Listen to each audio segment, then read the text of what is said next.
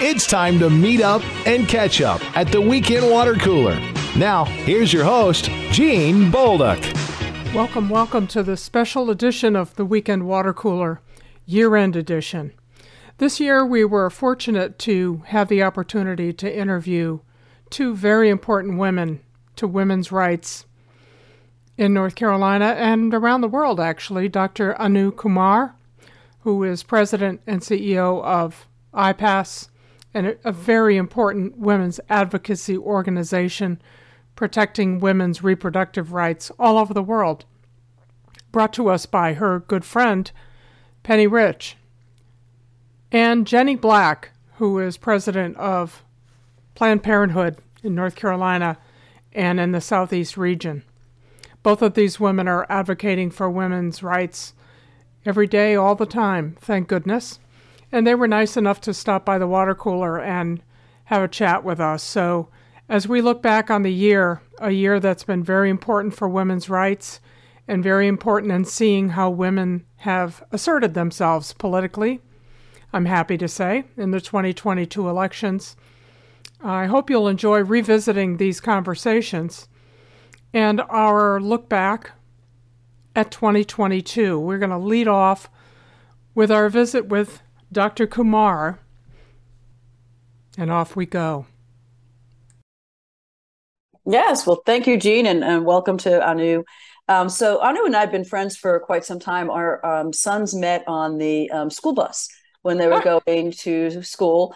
Kabir was in kindergarten, Mika was in first grade, and they became instant friends. It's, eventually the parents have to meet. And I actually met Anu through another radio station. I won't mention that radio station's kerfuffle. What happened was WCHL actually helped IPAS get their message through at that point. And since then, we've had many conversations about reproductive rights, about abortion, about women's rights, just about anything. Every time we're together, we always carve out a little bit of time to talk about this. So I'm really honored that she's joining us today. And I know we're going to just dive right into it because I know that she's got so much to tell us. Hopefully, there's a little bit of sunshine. But I know right now, none of us are feeling very good about it. So let's dive in, Jean. Let's do it.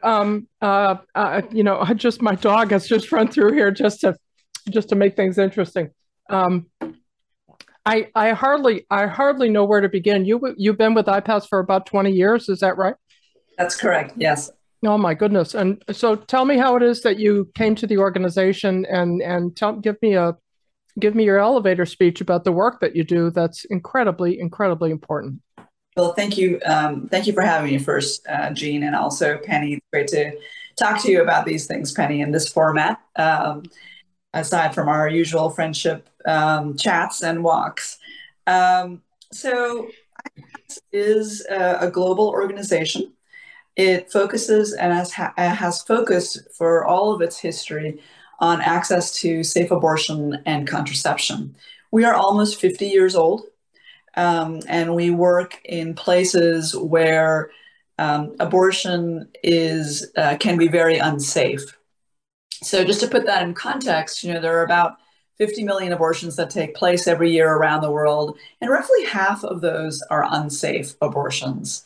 And so women in some parts of the world continue to die and experience severe injuries from seeking out abortions. And it just doesn't have to be that way. There are ways of preventing those deaths. And if you think about how women in Europe and in the United States, until recently, did not die from unsafe abortion, you can see that these deaths are not randomly distributed. They're occurring in particular places, and those places tend to be poorer countries around the world. So sub-Saharan Africa has a very high proportion of deaths and injuries, as does South Asia, India in particular, which is where I am from.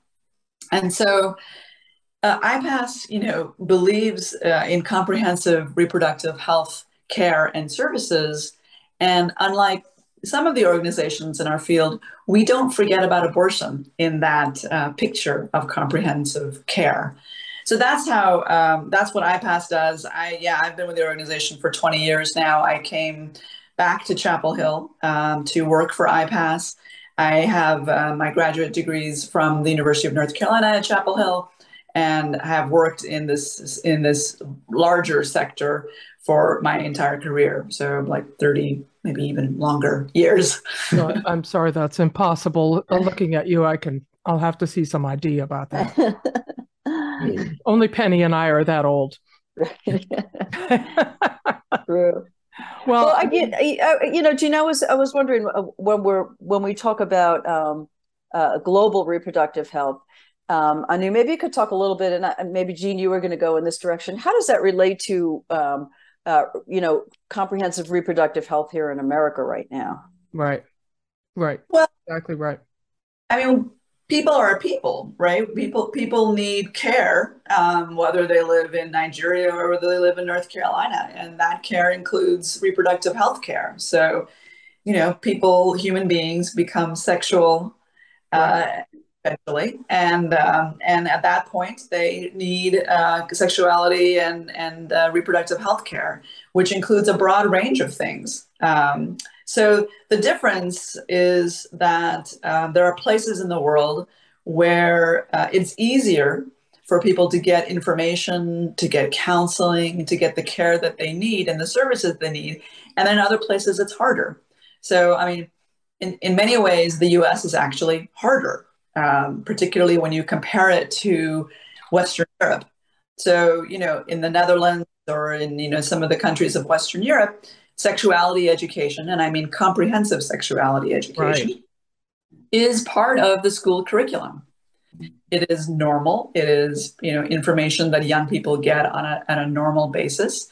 And then that is followed up by free services. So services like contraception, STI, treatment and screening, all, are necessary for people to lead healthy lives. In other parts of the world, in some of the countries where IPAS works, that's that's very difficult for people to access because the resources are so constrained. Human resources, certainly, but also financial resources. Right. There are countries that are really struggling with making very difficult decisions about how to allocate their, limited funds.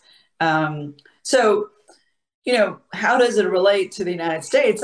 I would say it relates to the United States because we are all human beings, and beings we not just, but we deserve, high quality reproductive health care, just as we deserve high quality health care, period. Just broadly, right.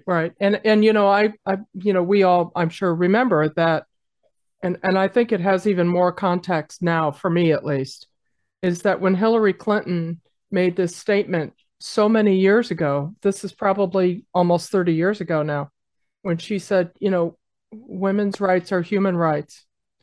And it seems on its face like, well, yeah, okay. But you know what? That's just not, that's not really a given that's universal at all. She said this in China, if I remember correctly. And I was there. Okay, of course you were. I mean, it's in retrospect, I'm sure you'd agree, even more so than how stunning a statement that was. That took a lot of guts in that situation. It did, and I was at that conference, the Fourth World Conference on Women in Beijing, China, and that conference followed on the heels of one that occurred the year before in Vienna on human rights, and at that conference was sort of the consolidation of women's rights and human rights, the merging of those, and the consideration that women's rights and human rights are the same, are one and the same. At the same time, so I was in my late 20s at that point at that conference, and I attended 3 world conferences. I attended I went to Cairo, and then I attended the one in China. And I remember as a young person thinking, really? Like, we have to make a statement that This is a statement we have to make? Yeah, this is my point. Yes. It's like, seriously, that's the big takeaway? Right. But now we realize, right? Well, the fact that it was controversial just seemed bizarre to me. Yeah, exactly. Right. That happened in 1994. It was also, it was the idea that women in that conference, the idea that women were central to development and to economic efforts, and that abortion was part of that comprehensive reproductive health care. And again, I remember thinking, wow, why are we still talking about this? I literally said to my boss, who was a woman my age, the age I am now, and I was saying to her, I don't understand why we're still talking about this. I thought you all already settled this like 25 years ago. We're saying that again now, aren't we? Because we thought this was settled, right? Exactly. And now that I'm thoroughly depressed, I'm going to tell you that we have to take our first break. We're talking with Dr. Anu Kumar from IPAS, and of course our beloved Penny Rich. You're listening to the Weekend Water Cooler on 97.9. Please don't go away. It's only going to get better from here, I promise. We'll be right back.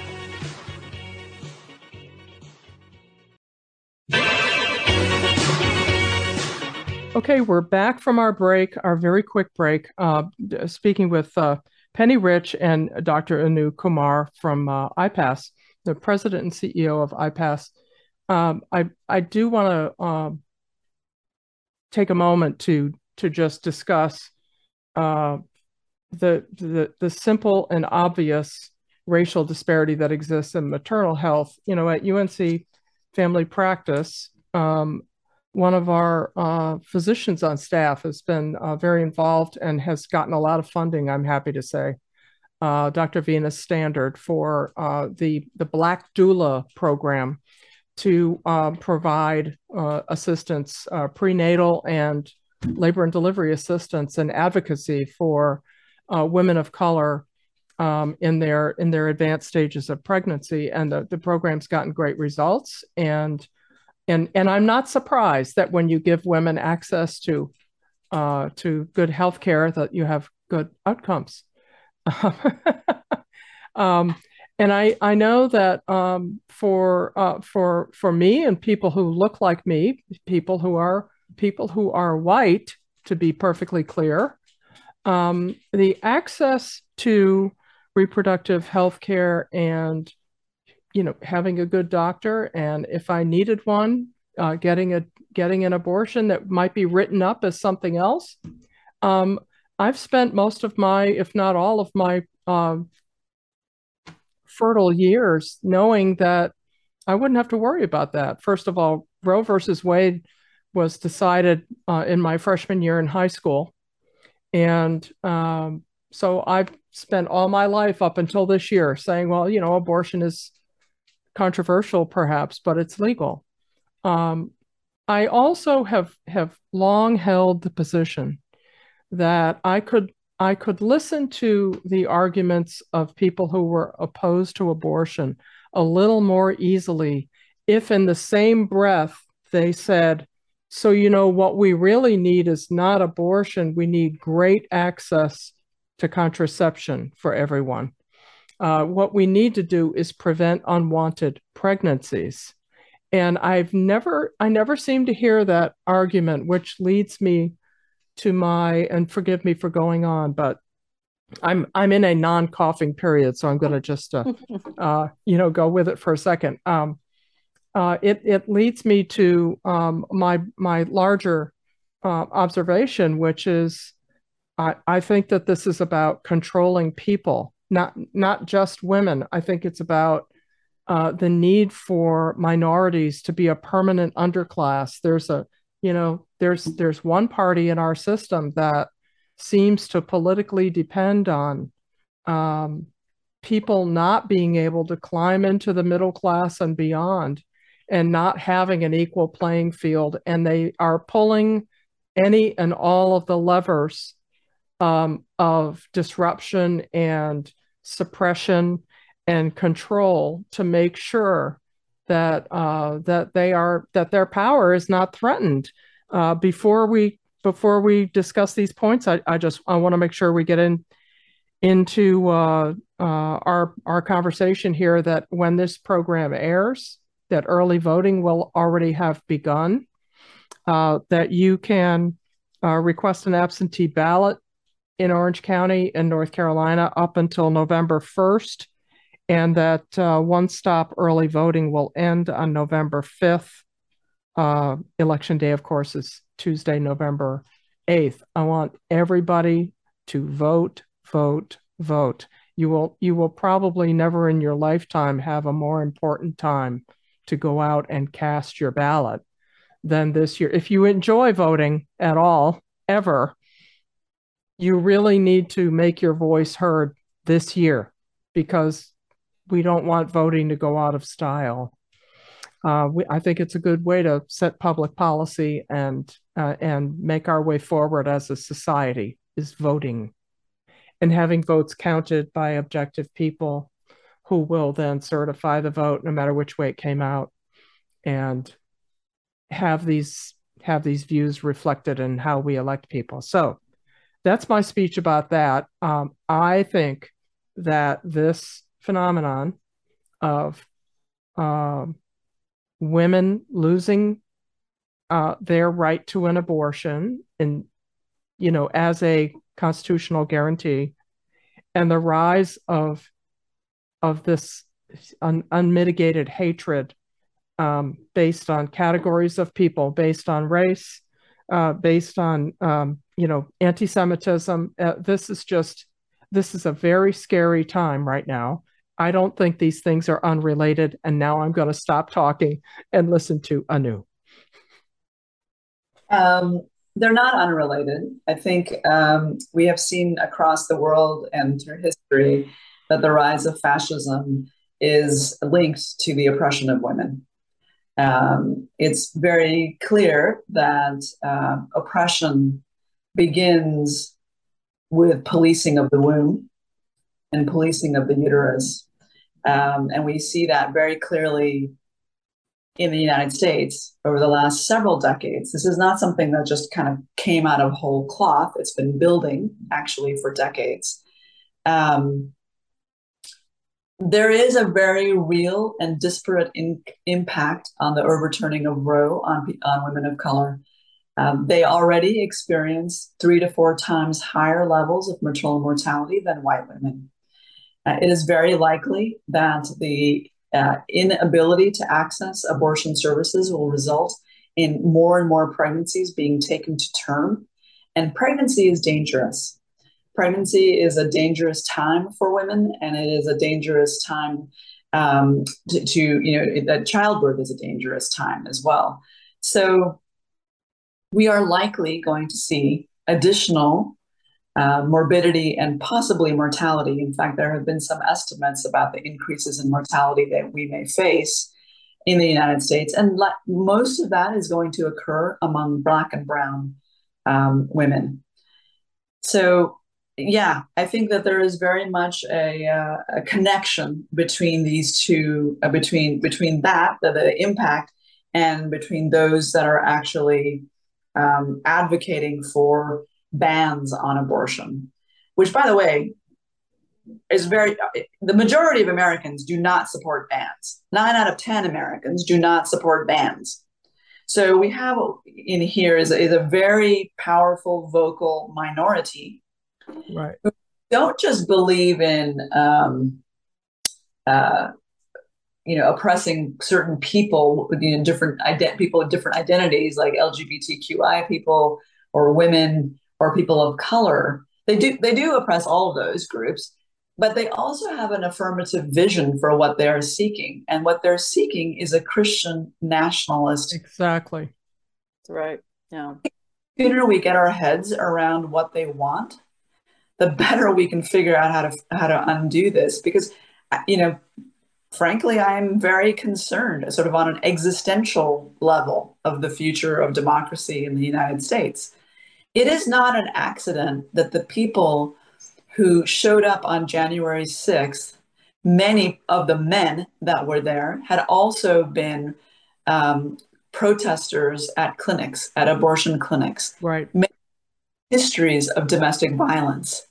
This is a movement of Christian nationalists that is misogynist in its belief system and its values.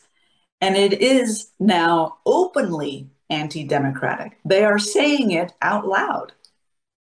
They have said it out loud. And so I don't, and we have seen this playbook in other parts of the world. So Americans don't necessarily think about this, but Hungary is one such country. Poland is another country, which both systematically took away democratic values and principles. For example, a free judiciary, a free press, and as a result have not only reduced the democratic space and the space for freedom, but have also simultaneously, side by side, reduced the ability of women to exercise autonomy over their bodies.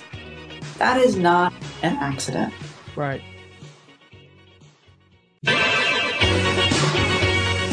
Right. Yeah. So, but I have a question, Anu, and I think this is a really good point.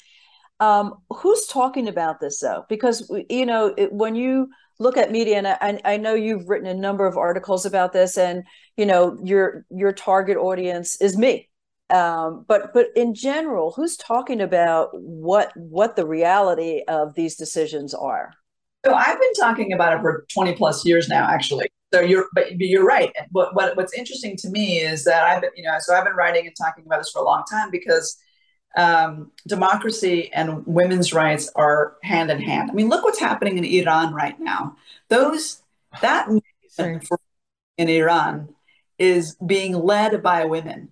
Right. And we know that freedom movements around the world, in fact, there's been research to corroborate that freedom movements around the world are most successful when women are involved and in leadership roles.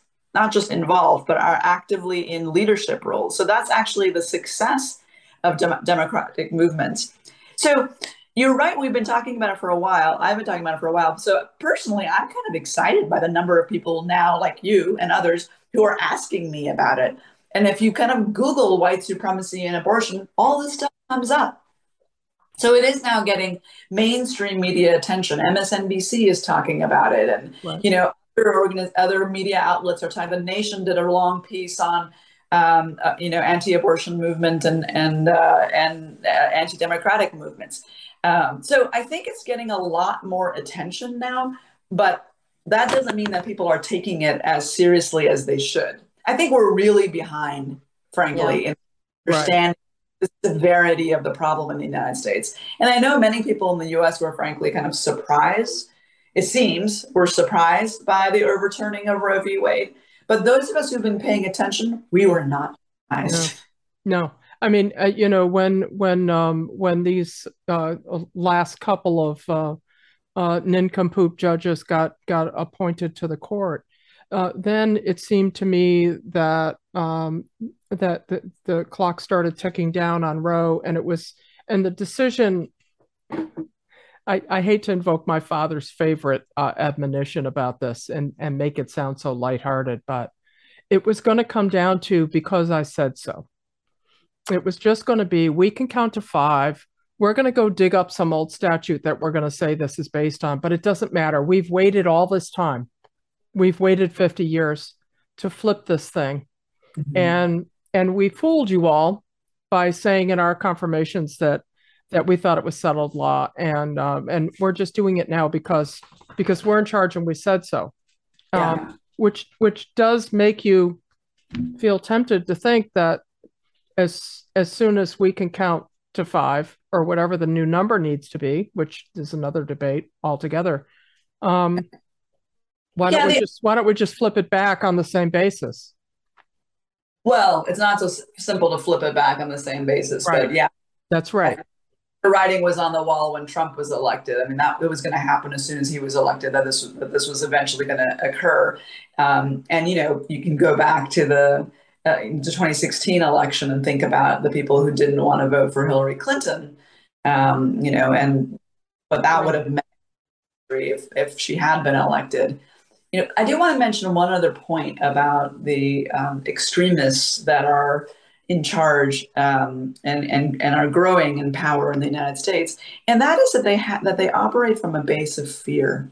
They're really afraid, and one of the things that they're really afraid of is what they talk about it sort of as white genocide. They're really, really concerned about the extinction of the white race, and which is why they're anti-immigrant. They're, anti, they're anti all kinds of things, but they're, they don't want people to. They're concerned about the reduction of the increase of non-white populations in the United States, and so that fear is something that they're using. And you've heard about the Great Replacement conspiracy, right? So that's all part of this ideology, and it's all blended in there. At the end of the day, I actually don't think, even though my work and the work of IPAS is absolutely focused on abortion, but these bigger forces that we're talking about, they don't really care about abortion. No, that's right. They don't. That's right. They don't. And by the way, I mean, look at all of the advances, and then we have to take a break, I promise. But look at all the advances in contraception.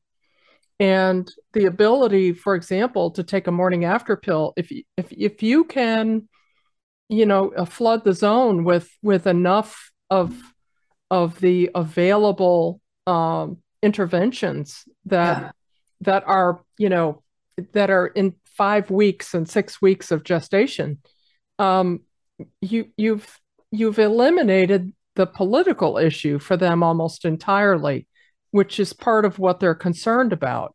And that's one of the reasons that we have candidates talking about how women should stay in marriages that are violent and all of these other extraneous things. For my money, I'm kind of grateful that Marjorie Taylor Greene, for example, I hate to invoke that name. This has been such a nice show. I hate to curse like that. But I'm glad that she is stupid enough to talk about this Christian nationalism right out in the open, which is going to give it all the oxygen that it needs to die in the sunlight. I hope that when it gets dragged out into the middle of the room and exposed, that will help to kill it. We'll see. I was just reading an article about her, and she's gone from extremist fringe elements of the GOP to being very much a leader in the Republican Party. That's true. Without a doubt. Because we want Bill Clinton's favorite expression is that Americans, and I think Republicans, are right in the front of the line about this. They want a leader who's strong. They will take a leader who is strong and wrong over one who is weak and right. And she shows the kind of, always certain, scarcely right, absolute, certainty that is what they love. And boy, I think she's going to give McCarthy a run for his money for who's the next leader of the party in the House. They'll both be reelected. Well, that's just frightening. But you know what? I think we need to take a little break here. Left the show because she's going to go jump out the window. I think we need to take a break because I need to breathe. Yeah. Now that we're talking about that, we're going to take a quick break, and we're talking to Penny Rich and Anu Kumar. I promise it is going to get better. I promise. You're listening to the Weekend Water Cooler on 97.9 The Hill. We'll be right back.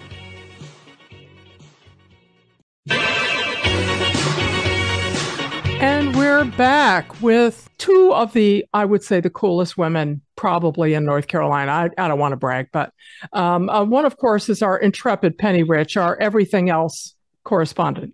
Every week I name Penny as senior something or other correspondent, but of course, everybody knows right now she's the bureau chief of fascinating information. That's right.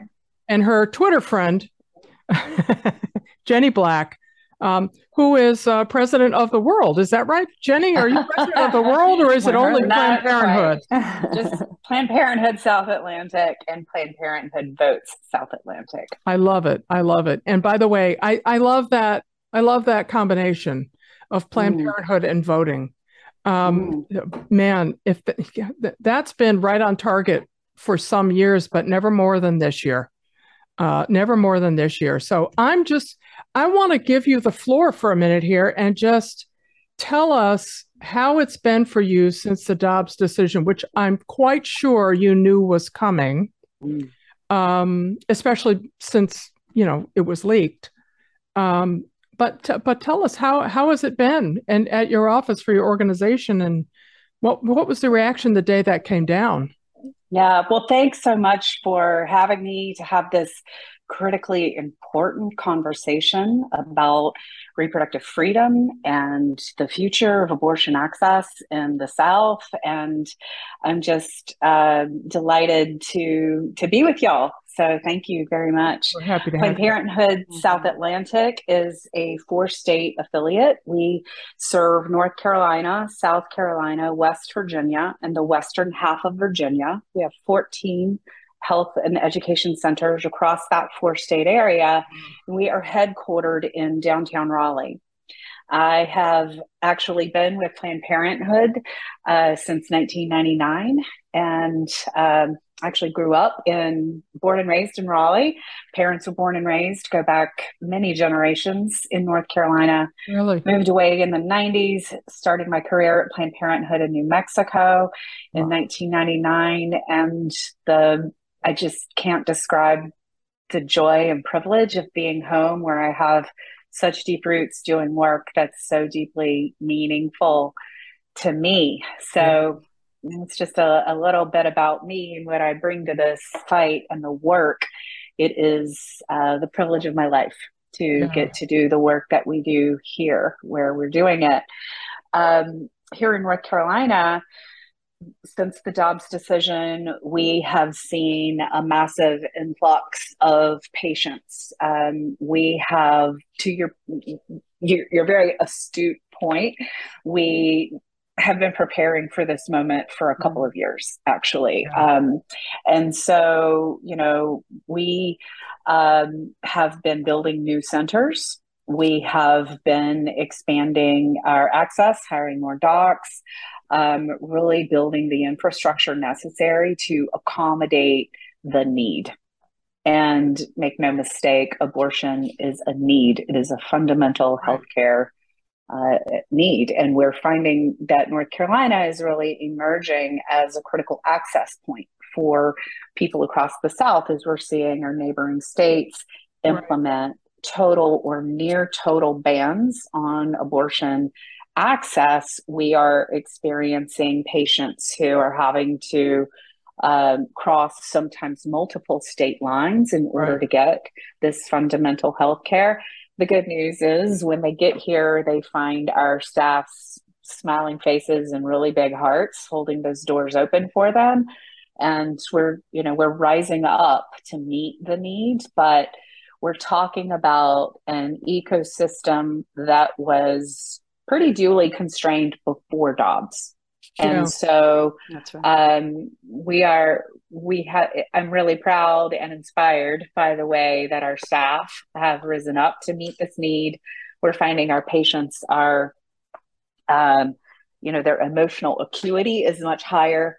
They are navigating nearly insurmountable barriers. We have built a whole navigation system to help them figure out not only the barriers, but provide them with the cash to overcome those barriers. We're talking travel assistance, hotel assistance, daycare, lost wages, all of the things that compound to really overwhelm a patient who is, quite frankly, just pregnant when she doesn't want to be. And that in and of itself is enough to for any number of reasons, none of which matter. If you're pregnant and you don't want to be, then there you are. You are. We don't parse why people need abortions. We trust that our patients are the experts of their own lives and are fully capable and qualified to make the best decisions for themselves and their families and their lives and their futures. And that's really at the heart of what we're fighting for. You know, next week is possibly the most consequential election of my lifetime. Right. And what is really on the line is reproductive freedom, affordable health care, fair elections, LGBTQ equality. All of that is on the line. Democracy itself is on the line. That's right. And I think of abortion access as a little bit of a canary in the coal mine on democracy, and that we know that they aren't necessarily going to stop there, right? And so they're coming for all panoply of freedoms. And we find that, the future of abortion access, not just for North Carolinians, but for the whole South, really hinges on the results of this election here in North Carolina.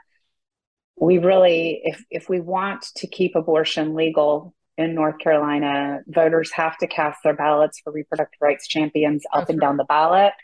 Planned Parenthood Votes South Atlantic is a political organization that works to endorse and support candidates who are ready to fight for reproductive freedom. And so you can find all of those endorsements on our website. You can sign up to knock doors. You can get involved. You can do all kinds of things. Well, tell everybody that domain. Say it again. Say it again. Say it again. To bring this, the vision to reality. It's PlannedParenthoodAction.org/Planned Parenthood Votes South Atlantic, and you can find all of our endorsed candidates there across all of our states. Oh, that's absolutely fantastic. Yeah, absolutely. Can you talk a little bit? I mean, Jean, do we have a little time? We're good. About 2 minutes. 2 minutes. Yeah, totally. Yeah, Jenny, could you just talk a little bit about the staff at the facilities? Are they feeling threatened? Are they proud to come to work every day, even though they might feel threatened? How do they feel as being staff members right now? Man, I got to tell you, it has been incredibly inspiring how these staff are coming to this moment, right? They're really rising up in such inspiring ways. Our turnover is the lowest it's ever been. Awesome. They are experiencing more protesters than ever. The protesters are just as emboldened and energized as they've ever been. They're as disgusting and gross as ever. But the staff are, they're rising up to it. Penny, it's amazing. It's truly the privilege of my life to work with these people that are working at Planned Parenthood. And I think, if you're drawn to this work in this moment, you probably have a pretty big heart to begin with. That's right. But to have this fundamental freedom challenged in the way that it is can be demoralizing. And it feels like we're swimming in a bit of a toxic soup when it comes to abortion. We're very stigmatized in mainstream media. And so that can be challenging for us to navigate, but patients are always our mission, but we center our staff first. Taking care of them is the really fundamental strategy to our ability to take care of patients. Well, over here in Chapel Hill, if my memory of this is correct, I think that every Saturday there are protesters outside of Planned Parenthood on the boulevard there, and I have always looked at that with great concern that to be protesting something so persistently I think that's been true for as long as I can remember, and this is decades that this has been going on. And that has said something to me about what the real agenda is of people who have globbed onto this as their political cause of obstructing women from taking care of their own health. I had to go past this and get through this in helping a friend of my son's secure an abortion when she needed one. And It was a very unpleasant process, of course. I'm so grateful that the staff was there. They were wonderful, of course, and I'm not telling you anything, but it really is something to consider, how the opposition has been so dug in about this for so long, and how they arrive at their dedication to their side of the issue is hard for me to understand, but that's largely because I don't agree with them. But what I do agree with is all of our sponsors. And those are some great sponsors we've had all year long here on 97.9 The Hill. And we have some pretty great listeners. Let us hear from you at Jean Bolduc on Twitter, and look me up on Facebook. We love hearing from you. We hope everybody has a great holiday and a safe and happy new year. Follow Jean on Twitter at Jean Bolduc and tweet your comments and questions with the hashtag WCHL.